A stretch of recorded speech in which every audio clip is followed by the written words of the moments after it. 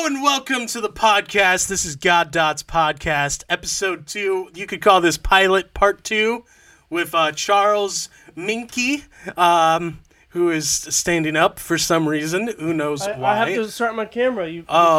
He has to start his camera. That makes sense. 3, 2, 1, you jack-o'-lantern.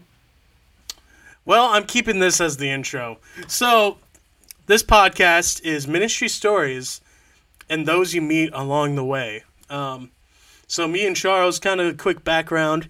I met Charles all the way back in 2016, which isn't really all that far back, but it kind of is. It's quite a few years ago. We both went to the same ministry together called Go Ministries International. And I was there for 5 years. He was there for 4 years, but yet he was there before me as a renter. And I'm sure we'll get into his story some today, because that's what today is. Last week, you listened to my story kind of poorly, I would say. Hopefully you got some enjoyment out of it. But this week is better than ever. And we've got Charles, kicking it off. But first, what do we have, Charles? A story, a tale, and a lie. And I believe it is your turn to say the story, the tale, and the lie.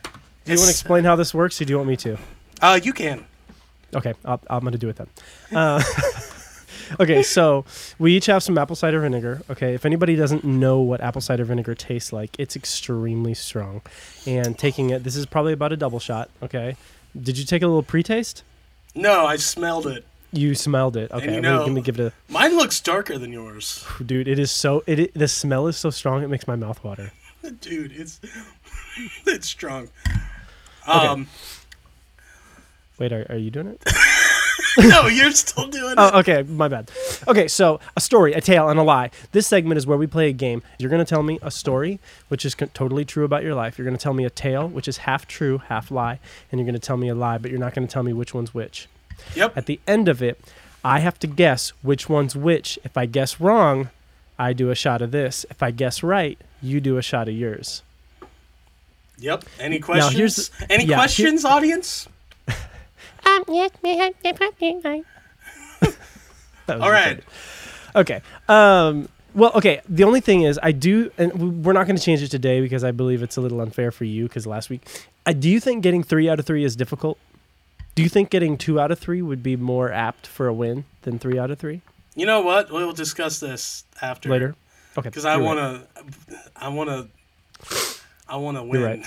I almost said I want to lose, but. Okay. Well, actually, you know what? Let's change it up.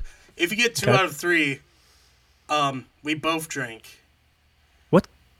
No, let's not change it up. I want to do 3 out of 3. I don't want to drink anything. All right. So this is a story, a tale, and a lie. Mad edition. All right. So the first. Let me write these down. Don't. Okay. I have my Sharpie. Okay. My Sherpa. Okay. Okay, give it to me. I'm ready. All right, so the first thing I have to say. Yep. So this past week, I've been dog sitting because this family has been gone. And one day, I came back, and one of the couch cushions was completely gone. So I came indoors, and it looked like Christmas in there. Just everywhere. Stuffing. And I was like, oh my gosh. I ended up taking the dog outside on the line and had to clean it up quick, and then I had to contact who I'm dog sitting for and be like, hey, I'm sorry, your couch is gone. Damali. Second one is I was driving down the road one late night after working a shift at One Pizza Hut. late night. Okay, we'll see about this. Well, yeah, it was after working at night shift at Pizza Hut, and I was just driving, and as soon as I pulled up to, the road right before I entered my driveway, I noticed there was a giant tree that fell over and blocked the way. And I was like, shoot, this is like midnight. So you know what I do in this stormy weather? Sorry. I just park my car there, and I go inside, and I take a nap. And me and my dad deal with the tree the next morning. And then my other story or whatever is one day, this was quite a few years back, me and my brother, we lived in the country, and we always went down to the creek. And what we would do is we'd swim for hours at this creek playing in the mud. Come to find out, it was a lot of like cow pies mixed in there because there was cows near. But we'd like throw the mud, get all muddy. And so we were walking back, and I was like, you know, we had this pump outside. And so I went to the pump, had my hand on the pump while I was washing my shoes, you know, off because they're muddy feet. And all of a sudden my hand was stuck and I couldn't move it. And it felt like electric eels were going up. Needless to say, I was getting shocked and I couldn't move. And so my brother had to knock me off. Needless to say, we stopped using that pump because there's something messed up. So that, one of those was a story, a true story. Yep. One of those was a tale. Yep. So, half right story, and one of those was a complete lie. Matt, I hate to bum you out, but I'm pretty sure I'm going to guess this really easy. Okay. Okay. Do you want me to explain to you why after or before? I want to just pull the. Okay. So the couch cushion is half true. It's a tale. Okay. The tree in the middle of the road and you slept before moving it is completely a lie. And the electrocuted pump is completely true. What's your secret? Is that right? That is right. I'm. This is why. This is why. How And did you know? it was really obvious Oh, because you looked at my note. That's right here. I looked at your note. Exactly. No. The reason why is because the couch cushion gone, I knew you were actually dog sitting because you told me earlier in the week. You used a pertinent story that I already knew. So I knew this one was at least half true or all the way true. Okay. You also told me that the dog was super chill. Okay. When we were talking. What? I remember. Did I tell you that? No, I walked in this morning, and you know what the dog did? What? The dog somehow got into the bathroom and destroyed like a toilet paper roll and peed on the floor. Oh, really? That's what I walked into. This dog is nuts. Anyway. Okay, well, Wow. I guess I could have been wrong then. So I thought I remembered the dog being you really weren't. chill. You weren't wrong. You showed me a FaceTime. You showed me a FaceTime with the dog sitting on the couch next to you. It looks super chill. So I might have added that in. So I was like, okay, chill. The next story, you said once in the beginning you said like once upon a time or once like it felt so narrated and like that this wasn't a real thing.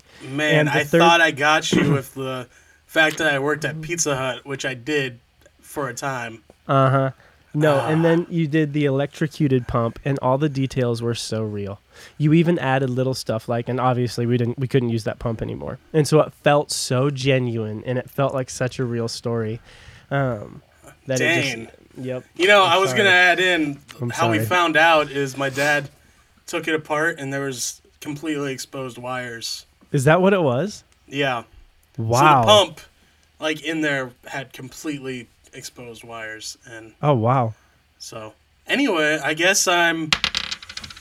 Oh yeah. That's 2 weeks in a row, and I'm really sorry. Yeah, this 2 weeks in a row. Hopefully the third. Hopefully we can get Erica for next week. Yeah, Which I just said. Hopefully she's down for next week. that's my Otherwise- wife, y'all. If you guys don't know, Otherwise, the people will be disappointed. All right, I'll drink Kool-Aid with you. This is a lot. That's not gonna help. Oh my gosh.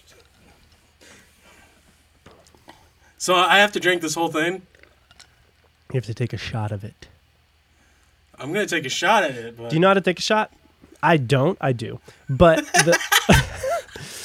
how you do it, okay, don't breathe out of your nose, first and foremost. Go in your mouth, swallow, get it down for a second, and before you get it all the way down before you take any breath at all, and specifically don't breathe through your nose. If you breathe before through your nose or right after through your nose, or if you breathe while it's in your mouth, it's really intense. I'm not gonna think about it. Okay, all right, just do it. All right. Whoa, that's a lot. Oh, big boy, that's gonna burn.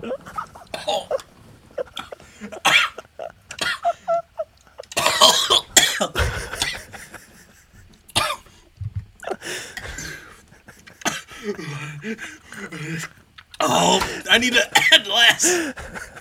I really need to invest in a shot glass.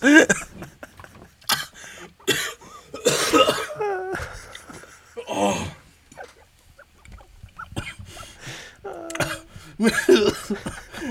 Is your face hot? It makes I your don't face know. warm. Yes, it is. I am sweating. Yeah, I know, it makes your face warm and then you sweat.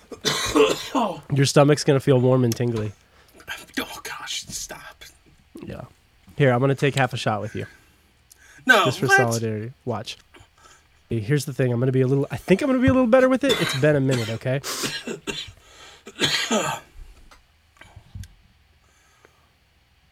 You did the whole thing.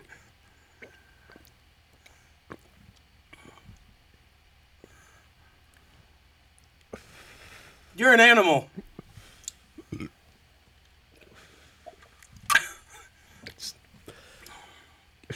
Are you okay? Do I need to start interceding right now? No, just dealing with the throat. My body's rejecting me, personally. Yeah, I know. my That's choices. what I was dealing with. Okay, that was really intense for a second. I feel a little bit like I'm going to throw up. You didn't have to do it at all. I know, but I felt like the Lord told me to. I don't know. Okay. All right. So the next segment, I believe, is the segment, right? Which is you. Yeah, it's story time. Yep, you asked me. Okay, story time. You have 20 to 40 minutes on the clock. Give us your ministry experience, the nitty-gritty, the boring, the untold parts, the awesome parts, everything. Okay. So what I get out of this and what I did last time is, what's your story, man? That's my story, man. Okay, so I'll make this not 40 minutes because we're already at a 20-minute opener. Okay, so parents are. I'm gonna do a short synopsis in the beginning to get to the relevant parts. Parents are pastors. I grew up in church, and in my whole life, I never really met God, but I'm in church for sure, 100%. By the time I'm 13 or 14, I'm leading worship on the youth band. I have one other girl from school leading with me. There's a kid from church that's playing drums. I have one of the youth leaders who's screaming. Because we had a screamo band back in the day for youth. Basically, I'm dating this girl while I'm a youth leader. And here's the thing. I don't know what your guys' perspective is on ministry, but while I'm leading youth, I'm also sleeping with my girlfriend on the side, looking at pornography. And but this is way before drugs because I'm 14 or 15-year-old. I didn't get into drugs until after high school, which was a blessing because a lot of people have some really hard times getting into drugs before high school is over. And I mean, there's no good time to be addicted to drugs, obviously, but it's better when you're an adult than it is when you're a child. So I'm leading youth, yada, yada, yada, and I'm going up through youth ministry. My parents have to leave a church. Basically, they get voted out of the pastor. Well, they didn't get voted out. The church had a split, and my parents decided to leave before the church split as the pastors. And they were like, you know what? We don't want to be involved with the church split. And so they left before the church split as the pastors, and they started a new work. So basically, at this point, I am growing up. I'm like 18 or 19. We're going to this new church, Generation Church. I'm still in church. I'm not doing any leadership stuff or anything like that, and I've really wandered.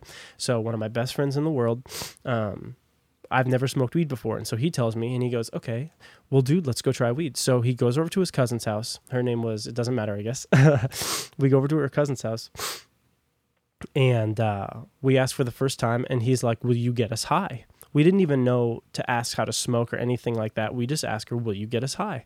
And she's like, she kind of laughs, like kind of weirdly. She's like, sure. So we smoke for the first time. Nothing happens. Well, I found out later on that usually the first or second time, nothing really happens, and third and fourth, because your body has to reacclimate to it's like a new drug coming in or a new active compound. So long story short, basically I start using drugs at that point with Jabari. And after that point, we start going down a road, and it's probably 6 to 7 years of heavy drug use. And I go from weed over to drinking because I was working at Walmart for T-Mobile. I start drinking, I start going to parties, and before you know it, I'm waking up in random girls' beds, going to parties, just absolutely wild. And I go all the way, and then I meet another friend who introduces me to pills and cocaine. I say this all to say because it's going to sum up why I go ministries. And so I start doing prescription pills. I find out I love them. I start doing them a lot for like 2, 3, 4 years. And finally, at the end of it, I remember at this point, I've already gone through an abortion. I'm going to skip through all this, okay? And I'm going to get to the ministry part. I have an abortion. We have a miscarriage. We were on a bunch of drugs, and she was pregnant, and she passed the baby on a toilet. Then another time she got pregnant, and I was super excited about it. So we named the baby. After we named the baby, a month later, she said, okay, fine. And the baby's name was Carter. Doesn't matter. But after we named the baby, she was like, cool, we can keep it. But here's the thing. You have to get clean. So about a month in, 4 weeks in, I'm not clean on my computer. I'm video gaming. I'm still high. She goes, you know what? You're not going to change. And she walks out of the room. I didn't stop playing video games at the time, and I'm high as a kite. And she calls and gets an abortion. Later on during these weeks, she asked me to support her. She's like, why aren't you supporting me during this? Like, this is what I have to do. And I was like, I can't support you for an abortion. Like, I can't give you money. Like, she wanted monetary because it costs like $300. So she's like, well, I want money for this abortion because it's going to cost me money. And I'm like, I'm not going to give you money to kill a child. Like, I'm just not on board. And so, and you know, at the time, I felt really pigeonholed, like in the sense of like, no, I'm moral. Like, I'm not going to kill a baby. But at the same time, I wasn't making the choice to get rid of drugs. Now, I'm not saying it was okay, but she was in a different moral place. An abortion, she had already had 2, maybe 1 to 2, maybe even 3 abortions before me. So the point was I didn't know, 1, who I was dating, 2, what choices she would make. And she gave me an ultimatum. She said, if you want the baby, I just never thought in a million years that the ultimatum was, if you don't want me to abort this baby, and what she didn't say, but if you don't want me to abort this baby, you need to get clean. So I'm just saying there was responsibility on my part. And so basically, you know, she ended up getting an abortion. It was probably one of the hardest days of my whole life. I really wanted to kill myself. And right after she gets the abortion, she texts me and she goes, hey, I just got the abortion. Do you want to see a picture of the ultrasound? And I went like nuclear. Like, I like exploded. And I like didn't understand. I was like, why would you want to show me a picture of the baby that you just killed, that you just had an abortion? Whoever's listening to this, whatever your personal choice is, you know, I'm going to say killed or decided to make your own choice or whatever. Whether I believe in it or not, I don't want to make you guys feel like you're like baby killers just because you believe a different way. But she decided to get that thing, whether I'm on board or not. And it destroyed me. It was really tough.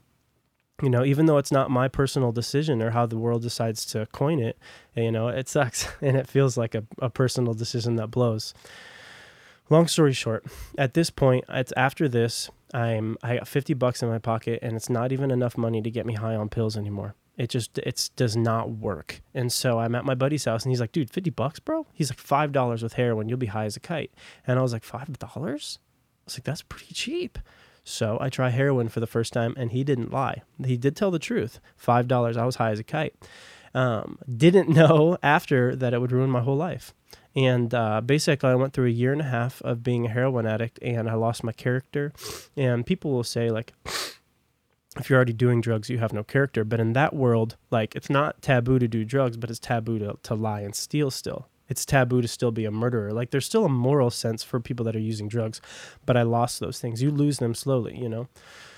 So slowly, I lose who I am completely to drugs. I become totally dependent on heroin, and I'm basically just living every single day out at this point, trying to get drugs and heroin. I start robbing Walmart. I start robbing Lowe's. I start robbing all these places. I'm looking for receipts so I can return items. I'm stealing stuff right out of the store at Walmart. Like, one time we go into Walmart, and my buddy, he's like, dude, how are you going to steal it? And I was like, just watch me. So I walk right in. I fill my arms full of all this stuff, and I walk right out the front door. And he's like, dude, you have brass balls, bro. And at that point, you know, I'm a total addict. Like, there was no sense of like having guts about the situation. Like, I want these drugs. There's no guts involved. Like, so long story short, I steal my dad's truck. My parents remember, this is a 6 to 8 year period, okay? So they are refusing more and more stuff from me, like drastically as it goes. Like they're like, okay, you can only take the car out on the weekends. Oh, you can't take the car out at all. Okay, I broke my car. Like I told you last week when I hit that stop sign and ran over that thing and that was true. I fell asleep at the wheel. I blasted over the middle median. I annihilated a stop sign, destroyed all my tires, destroyed my car. So they started taking stuff from me minute by minute. Sorry, this apple cider vinegar is annihilating my tummy. But okay, good. Not good, but like that we're like experiencing this together. So, at this point, I have no responsibilities to my name. I'm not trusted with anything. I have used my parents' car over and over. There was times I took my dad's 15-passenger work van out to go party, okay? There's no seats in the back. I've got people in the back of his van sitting on the floor with beers and bongs, and we're heading to parties in a 15-passenger van. I'm high on Molly, with weed in my pocket. The girl I'm talking to is high on Molly, and we're all partying in a 15-passenger van. We get pulled over on the side of the road, and the cop searches me for all this stuff. Long story short, he lets us go, and we go to the party anyway. But the point is, I'm just saying it was wild. It was just like, there was no sense of like, wait, is this crazy? I never had that feeling like my life is derailed. Like that never occurred to me, like I'm destroying my whole life. One day I realized, I was like, wait, I'm high. Maybe I'm not making good choices. Like it was like totally foreign to me that I couldn't make good choices while I was doing drugs. So anyway, long story short, I have no responsibilities under my name, and my dad's truck keys, they started hanging the keys in a key ring in the middle of the living room so I couldn't get to them. They used to like set them wherever, but now they started setting them in the most public place possible so I couldn't steal them. So while they're watching a movie, I come around the front of the living room and I like cover the keys with my shoulder a little bit. And so I'm like talking to him. The keys are right there. And like, as I turn around, I snag them and I walk out the door. So they don't think like, oh, I'm grabbing something. I just like came into the living room and left. I steal his truck. I go and pick up heroin with this guy. And you gotta, in this drug life, a lot of my mindset's scheming. Like thinking about, how am I going to do this? How am I going to get $50? How am I going to get $60? How am I going to get a car? How am I going to get this stuff? This is a daily basis. How you're thinking. I steal my dad's truck. I go pick up a drug dealer. His name's D. He's like a 45-year-old guy at the time. I'm like 22. It's this side note story. I'm going to give a little tangent. Were you going to say something? Well, you said his name's D. I worked with a guy who was also a drug dealer. Yeah. Who also, his nickname was D. Yeah, well, they like nicknames because they don't want you to know their real name. Yeah. It's a safety precaution. Mm-hmm. But long story short, basically, I'm going to give a little side story here about D, and it's just because it'll give you a little note of the drug world.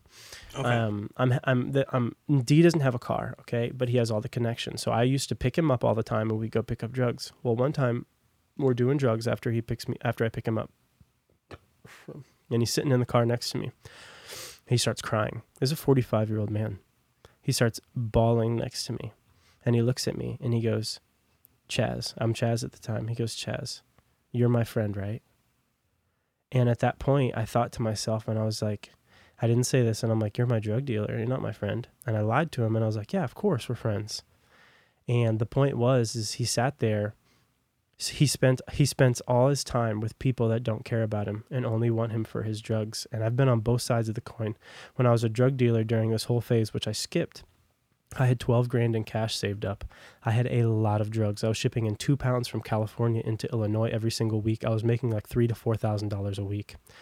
So the point is I know what it's like on both sides of the coin to be just the addict in heroin. And I also know what it's like to turn all your friends out to where everybody is coming to you for drugs. And it's very, very sad because you forget the line between, do you care about me? Do you want to hang out with me? Or am I just a thing that you use? So long story short, I steal my dad's truck and I'm driving back. I finally get the drugs. You got to remember, after you get some drugs, you're the happiest guy in the whole world. Everything's good for about the next 6 hours. And my dad, he calls me. What do I do? No answer. Of course. Like, what else am I going to do? Hey, Daddy, yo, what's up? Got your truck. Just stole it. Gonna be back soon. No, no answer. Calls me again. No answer. I'm like, at this point, I'm sweating, okay, because I think he knows. He texts me. And this is what changed my whole life. No lie. This moment was the pivot. He texts me and he goes, Charles, or Chaz, somebody stole my truck. Will you come help me find it? And in that moment, I read the text and I was like, he believed after 7 years, 6 years of drug use, heavy problems. There's a lot more to this story. I'm highly condensing it. Mm-hmm. Heavy problems. And he believed that his son, who's a drug addict, did not steal his truck and he's looking for help to find it. And I dropped my head and I texted him back and I was like, Dad, nobody stole your truck. I did. And in that moment, it was so small, but when he believed the best in me, it changed my whole life. When I went home, I said, guys, the Lord told me in the truck, he said, you need to go to Go Ministries. And I came back home and I told my parents, and I haven't been to Go at this point. I haven't seen them in 10 years. It's been a decade since I heard of Go. I came back home and I was like, guys, I need to go to Go Ministries. I told my parents that. My dad held me to it for a month. I did not leave town until I paid back all the debts I had owed. I paid back everybody all the debts I owed, and then I left for Go Ministries, and I stayed there for 5 years. Okay, now we're at ministry. Wow. We're at ministry. Yeah.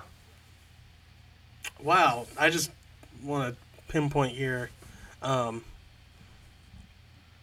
I guess I'm kind of jaw dropped. Because that's amazing how just that one moment just changed everything. Everything. I know. You never know what moment, like, you never know what action or what moment you'll do infect someone's entire life. I know. A text. Not even a conversation. A text. Your dad could have easily, because obviously they knew stuff was going on. They're not. Yep. Yeah. They're not dumb and oblivious. Oh yeah. He could have easily just blown up on you and been like, "Dude, you stole the truck. Like, no more. Like, bring that back right now. You're cut off from, I don't know, everything." But instead, just believing the best and being like, "Hey, someone stole the truck. Help me find it." It's just like, I know. It's incredible. Anyway. Yeah. No, I know. It's a crazy story. And what's crazy too is it doesn't even feel like me. That's the weird part. Like when I tell the story, it's a story.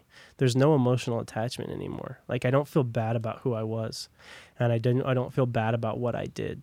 Now, and this is the only in Christ thing, because a lot of people will deal with remorse for years. They'll be like trying to get over issues that they had a decade ago, feeling like a piece of junk about their life. But anyway, so I go. I'm going to condense this all because it says, give us your ministry experience, the nitty gritty, the boring, untold parts, and the awesome parts and everything. So I wanted to get to Go.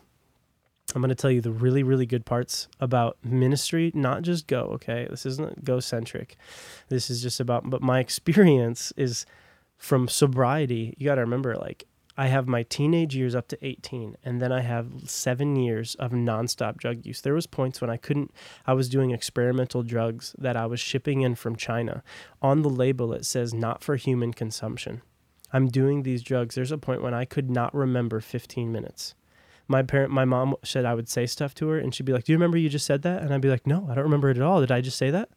And I had no memory at all. I bought ounces of this stuff. So the point being, I don't know what the point was that was, but you're at anyway, Go.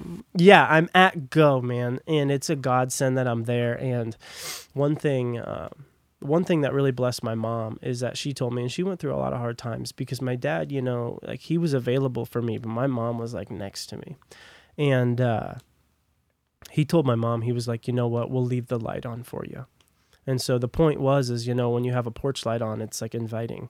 And so he told my mom, like, anytime your son's ready, the light's on. So I go. It takes 2 months for me to get clean. I've got some emotional issues, okay? And I didn't even know I had emotional issues because I'm an extremely happy-go-lucky person. And but I have somebody, what's called an AP, an accountability partner. If I didn't have one, I would have failed 1,000 times over. There's no way around it. The reason why is because, like, one time I found a half cigarette in the parking lot. Well, I had to hide it because because I have an accountability partner. But if I didn't have the accountability partner, I would have just been taking stuff here and there, whatever I found, blah, blah, blah. So I ran into the woods one time and smoked half a cigarette during my internship. So Go Ministries has two separate things. They have what's called a internship and an internship. I don't even think they do a internship anymore, but yeah. What they do is it's special case. So if there's a young youth needing help, I don't know. I don't even know how they get in contact, but they'll still take in. But since Go has moved to SCC, they now send people to Eagle Creek. Got it. So, yeah. Got it. That makes sense. So anyway, I'm at Go Ministries. It takes me about two months before I don't crave heroin. And I guess let me look at this real quick. Give us your ministry experience, the nitty gritty, the boring, the untold parts, the awesome parts, everything. Okay. Well, just keep going. Keep going while you're going on. I know, but I feel like it's gonna this be is so really long. good. Okay, fine. Okay, so I'm 2 months in. It takes me to get off drugs. I've got some serious emotional problems because I'm blowing up on my accountability partners. One time I have an accountability partner named David. And I did not like David at all. He bothered me to the core at first. And one time I did something and he laughed. I thought inherently it meant I was stupid. So I started getting mad at him. I'm like, dude, why are you laughing at me, bro? Why are you laughing, dude? I'm not funny, dude. Like, I thought he was laughing at me. And he goes, I'm not laughing at you. I'm laughing the situation off so I don't get angry or I don't get hurt. And because I was tough to deal with. And I realized at that point, I was like, dang, okay, maybe I don't understand. Because in my head, for some reason, and maybe I'm brash, or maybe I have a tendency to think I'm always right or whatever, I just thought that anything, how I saw it, was exactly how it was. Like there wasn't a perspective outside of what was obvious to me. And long story short, I just had, while you're in that AP, or the internship, you don't have a phone or anything. And I had moments where I would stay up late at night while everybody was asleep, and I would pace the room and I would just pray, and I would feel God's presence come on my shoulders, and it was so heavy in the room. And he would talk to me and tell me how long I was going to be at the ministry, and I would just worship by myself. And I'll go all the way back to when I was 14 or 15. I led worship, but I never felt God. I'm in church, but I never felt God. And I everything looks right. My parents have a big 400-person church. I'm leading worship at youth. We have like 30, 40 kids. I know how to play music. I can sing. Everything seems right, but it's just so wrong. I had no sense of, it says in the Word that some people have avoided their conscience and they have seared their conscience, shipwrecking their faith. And that was my life. I had just done wrong for so long. I had seared my conscience. I had no sense of up, which way was up. Like there's like this sense in me of being every person has a conscience, a right and wrong barrier. It's like, this is right, this is wrong. Every person, whether you're a Christian or not, because if you ask unchristian people, like, is it okay to murder somebody? They're like, absolutely not. Well, who told you so? Well, who told you it's right and wrong? Like, what is telling you on the inside? What is bearing witness? What is revealing to you right and wrong? And if there is a right, then who's the right giver? So the point, long story short, I didn't have a sense of right and wrong growing up, and I could do anything. I looked at pornography for years, from 12 till 3 years into my ministry at Go Ministries, and I finally got free at Go, and looked at pornography for years and years. And I mean, I'm just so brash at one point. I'm at Go in the very beginning, and I'm looking at pornography on my phone. And the guys come up to me. I'm just sitting in bed. It's a 16-person room or 14-person room, and the beds are faced towards the wall, so they can't see my phone. So I'm sitting on my bed. I have a bunkmate right on top, and they come over to me and they go, "Hey, Charles, you going to go to prayer?" And I like look at my phone and stare at pornography for a second, and then look back at them like, you know what? I think I'm going to skip today. And just like, man, I was just brazen. My heart was seared. Do you not realize that you're in a place that's supposed to be devoted to Christ? It says in Timothy, I was just reading this today or yesterday. It says in Timothy, Timothy, don't let people despise you because you're youth, but be an example in speech, in faith, in love, and in purity. In purity. See, if there's a Holy Spirit, it says that the Holy Spirit convicts the world, but it says that righteousness is imputed to Christians. See, when you walk outside of righteousness, you can feel it. It's not the Holy Spirit's position to convict you. It's the Holy Spirit's to convict the world of sin so that they come to Christ because they need a Savior. Well, long story short, righteousness is supposed to be our lead. So, I was broken, no conscience, didn't feel bad about anything. And when I came to Christ, I started feeling bad about pornography, bad about it. And I started getting to these points where I'm sobbing. I had times when I was at Go and I would look at it, no big deal, didn't feel bad about it at all. And then I had other times I'd look at porn and then I'd come out of the room and I'd fall to my knees and I'd just start sobbing and sobbing and sobbing. And I'm crying my heart out and I'm telling God sorry. And, the reality is, and this is what truly brought me freedom. I know this isn't ministry stories, but this is, I guess, this is the big hook, line, and sinker. I'm addicted to porn, and I'm telling God I'm sorry. But the reality was that as long as I told myself I was addicted, I was never going to be free. And this is why, because an addicted man can't walk out of it. See, if you're in prison, you can't leave. Nobody can. Nobody can leave your prison. But the Bible says, this is what God told me. He said, son, and this is a little side note, but I had tried like 3 or 4 programs to get free. I went through this 6 CD course that told me it would take 3 years to get free from pornography. I thought to myself, 3 years, holy crap, that's a long time. I've been addicted for 12 years. So if I'm addicted for 24, is it going to take 6 years? If I'm addicted for 36, is it going to take 12 years to get free or 9 years to get free? A whole whopping decade? So at that point, I thought to myself, man, Jesus works slow. He sent this UPS ground, man. Like, I need this FedEx next day right now. My life is ruined. And I went through another program by John Bevere, and I didn't finish half the program, and it was like a porn-free course. Nothing changed. I called him one minister that's reputable. He told me, pray in the Spirit 30 minutes a day. Prayed in the Spirit 30 minutes a day, and I looked at boobs every single day, guaranteed. I called another minister, asked what to do. No help. And I'm not discounting any of these ministers or ministries, but I am saying this. It took me going through all this. This is 3 years of turmoil, and for me to sit down and ask the Lord what I should do. And it's like all the ministers in the world forgot to be like, did you pray? Not did you pray for a change, but did you ask God? Did you look for an answer from your Heavenly Father? Not because it's different. Lord, free me. Free me from my chains and my shackles. And then you leave the room. You're not looking for an answer here, okay? You're looking for a life vest. But here's the thing. If Jesus died on the cross 2,000 years ago, that means your freedom has been here for 2,000 years. And if it has, that means that you have a responsibility to walk out of it at any point. If you're looking for a new crucifixion, you won't find one. So the point being, I finally go to God and I ask him, and he goes, Charles, and this is a Bible verse, it says, whom the Son sets free, whom Jesus sets free, me, is free indeed. He said, if that is really, really true, Charles, what does that make you? I sat there for a second, my head dropped, and I said, responsible. And he said, responsible. He goes, you look at porn because you want to. You look at boobs because you like it. You're staying in this world because you want it, not because you're addicted, because you choose it.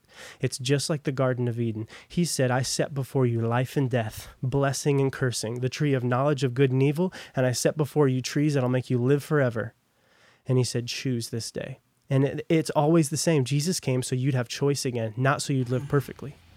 So the point being, he comes back into my life and he goes, Charles, I'm setting before you choice. You're not going to be perfect unless you choose it. You're not going to be mature unless you choose it. And you're not going to look at pornography unless you choose it. And at that point, I walked away because I realized I had the ability to, and I had the responsibility to.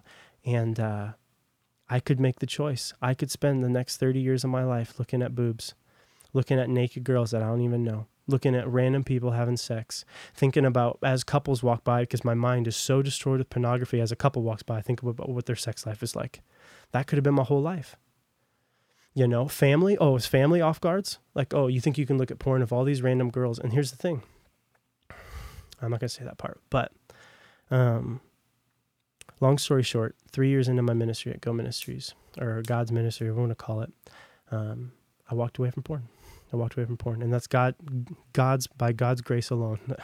Small note is every time I said, and I told people I'd be free for like 2 weeks. And free, I say that in quotes because if you walk back, you're not free. But I'd stop looking at porn for like a week or two, and I'd tell everybody, I'm free. Yeah, I got free. I figured it out. Knew exactly what to do. I guaranteed I would fall, and I would look back at it 2 or 3 days later. The reason why is because if you don't give the glory back to God, there's no grace for you. He says he opposes the proud. He opposes, meaning God is literally against you. How are you going to win? You going to win anything with God against you? There's no way. So the point is I had to give glory to God. Everything is the grace of God. You know, he gave me the ability to walk out of it. He gave me the revelation to walk out of it, and he gives me the strength every single day. And I'm not prude and I'm not stupid to this day. I'm still careful about it.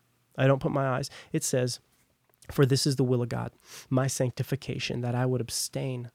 If you look up the word abstain, it means to stay far away from. That I would abstain from sexual immorality, and I would know how to possess my vessel, my body, in sanctification and in honor. Sanctified is this process that you would become clean and pure. Remember, Timothy, be an example in these things, in speech, in conduct, in faith, in love, and in purity. So, long story short, I walked out of pornography, and 6 months later after that, about 6 months later, I get engaged to get married. Wow. First girl I dated after 5 years of being in Go Ministries, no relationships. First girl I dated, I married within 8 months. Wow. And I had just walked out of pornography at that point. And the Lord told me after I walked out of it, I pointed to a girl that I thought was really, really like the most beautiful girl I've ever seen online. I'm like, Lord, what about her? And he's like, her. Boom. Got married 8 months later. The rest is history. I'm living in Mason, Texas. Free from pornography. I'm free from drugs. I can thank Go Ministries for being a conduit of it, but the reality is no program can free a man, only Christ. Mm-hmm. And my life is testimony. So wow. That's ministry. Yeah, that's ministry. That's ministry. That's Christ, man. Mm-hmm. It's cool. That was really good. Yeah. That was really good. Thanks. I'm a little speechless. But that's that's one thing I always think about you, Charles, is you're one of the most genuine people I know. Yeah. And so hearing that's because I've known some of the story because I came to Go. Technically, I guess our first year was after your internship program when you were an intern. And so a lot of your life story, we were in Go together. Yeah. Like thinking of your wife, which I'm excited to talk to. Is she down to do it next week? She's down next week. Next week. Next we'll week. Talk to Erica. Yeah. I remember you sending that message of just, hey, because I was like, oh, you're like texting someone, and it's just cool seeing how that relationship was able to flourish just with God, you know? Oh, man. It makes sense. That apple cider vinegar. Yes. It's intense. Dude, that was a lot. It was a little too much. I got halfway through mine and I realized I was almost done with it. And I was like, we're going all the way. Yeah, I don't know. Probably why that mentality probably got me in trouble a lot in my life. Yeah. I guess I don't have... Oh, man. I want to make... Are you talking about the questions? Yeah, I want to ask you questions, but it's like... Yeah. It's hard to ask you a question. We definitely need to do this part 2. Yours was definitely a lot more serious than mine was. Yeah. Well, here's the thing, man. Like, this is to your speaking benefit. My whole life, like when you lose everything, like what am I gonna hide? Like what am I gonna tell people?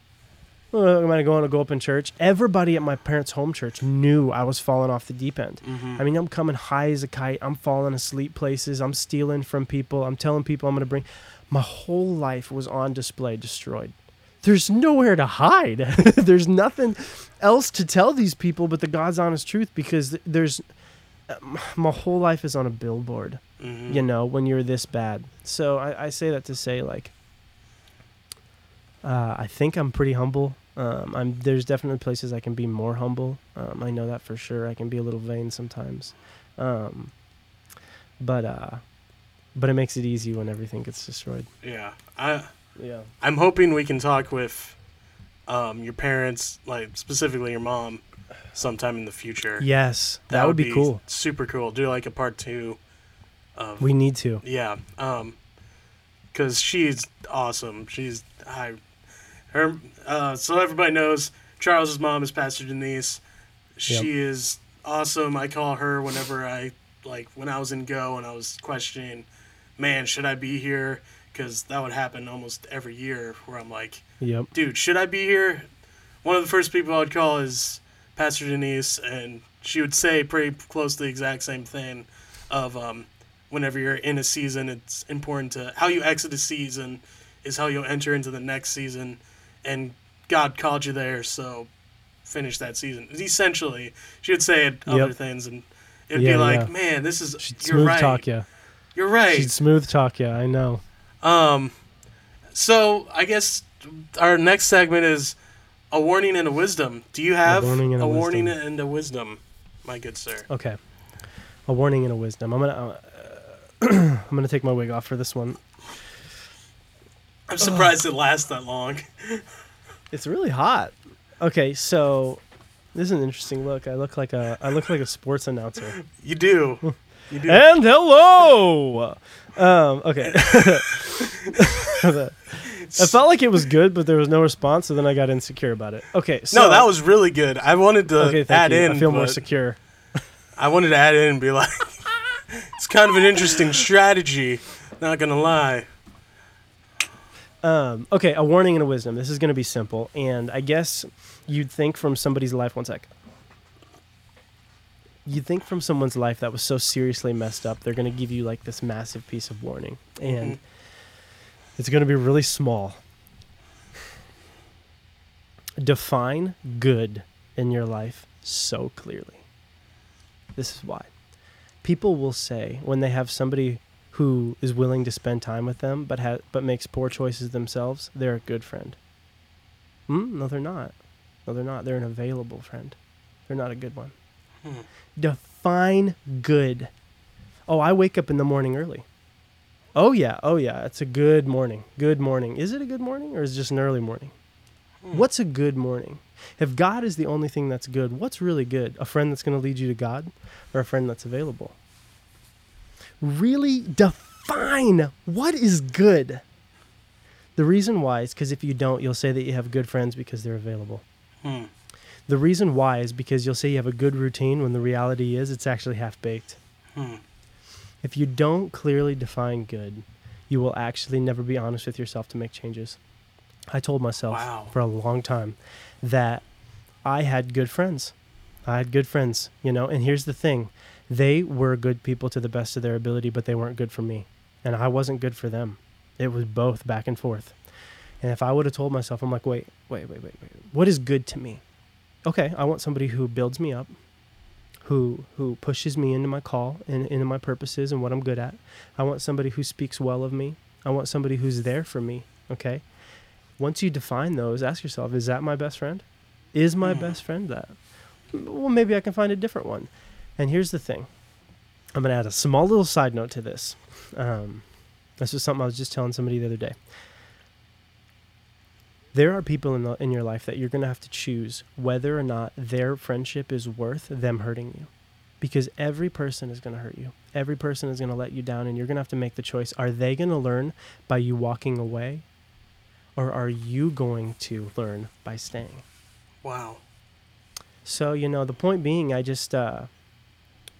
had so many relationships cost me so much. Girlfriends, ex-girlfriends, abortions, miscarriages, drug use. I never was around drugs until I met my best friend. And he was my best man at my wedding, okay? I'm not discounting him at all. I love him to death. He's an awesome guy. We were both in bad places, and we were both bad for each other. I was much worse for him in the end than he was for me, because I got him into heroin, and he wasn't doing it at all.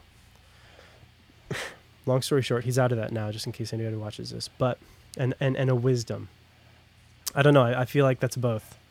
Yeah. Choose your friends wisely, man, to define what is a good friend, what isn't. I feel like that's both. That's awesome. That was good. I'm now trying to remember. I'm trying to remember your wedding and remembering who your best friend is. What? It's Jabari. Jabari. Okay. Well, do you want that bleeped? No, it doesn't matter. Okay. I didn't speak poorly of him. And here's the thing, Jabari's super humble. We went through a really, really crazy time for 6 years. Mm-hmm. We did a lot of drugs. We partied a lot. We both have stories. He's probably got his own story that's just as wild, and his perspective of me might be even different, you know? Maybe we should get him on. Man, that would be literally so awesome. He's about to get married here soon, actually. Oh, wow. Yeah, we should interview him right before. Oh, and that'd then be awesome. right after. Yeah. You know, I'll just crash the wedding, and then we'll get a portable setup. And dude, we wouldn't need to crash, bro. Everybody's I know Jabari Mitchell, and here's a couple things. This is the last thing I'll say, okay? This is a side note, and this is the reason I love Jabari, okay? He made poor choices in drugs, and so did I. We were both encouraging to each other, but I will say this is the one thing he did very well. He always listened. Jabari was always available, and he would always listen to you. And you know what he would say after I'd say something? No way, dude. That is so cool. Dude, he was in your corner no matter what. You could tell him you did 36 shots that night, and you passed out in the middle of the road, and he would be like, dude, you're awesome, bro. You're a great person. And here's the thing. If you look up the name Jabari, it means intelligent one who uses reason. Okay? Jabari, there's no way he can run from his name. He was so encouraging, he was so inviting, and he was kind to everybody, and he made friends everywhere he was, and that's why I loved him. We made some poor decisions in the middle, but he was the bomb. That's awesome. I don't know if I met him or not. I wish I would have. Maybe in brief. Probably like a pass by. Yeah, like a sow. Yeah, yo. Your wedding was awesome. Anyway, I love that location. Was lit. Yeah, dude, it looked awesome. I might throw in a picture that I took after the wedding right here.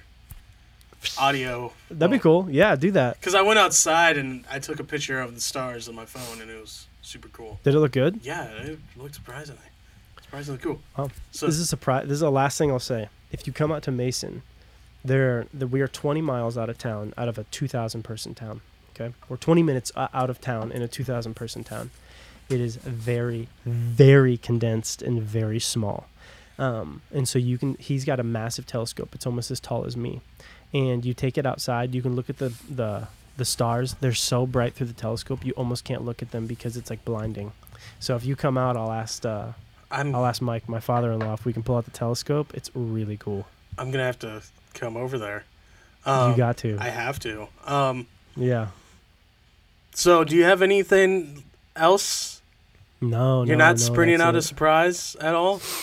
Nope, no babies, no, nothing like that. So, I'm holding off on the kid game for a while. No, that's not what Oh, okay, that's... No, I'm talking... I don't know. That's what people ask married people all the time. They're always like, any surprises? No! And I'm like, we're not having a baby. No, I'm talking about the podcast, because last week I was like... I'm supposed to do this? Yeah. Okay, next week, we have to be completely shirtless. What? I'm just joking.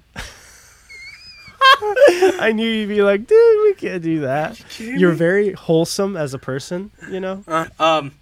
Okay, next week we gotta dress up like we're pool dudes. Beach dudes. We got beach dudes. Beach dudes. Beach dudes. Yes. Beach dudes.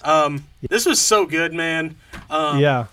Really, I feel like a jokester. Like, you should put a joke hat on me because you were super serious. That was super awesome. I guess we can close out now. Okay. How do we close? I don't know. Is the theme music ready? And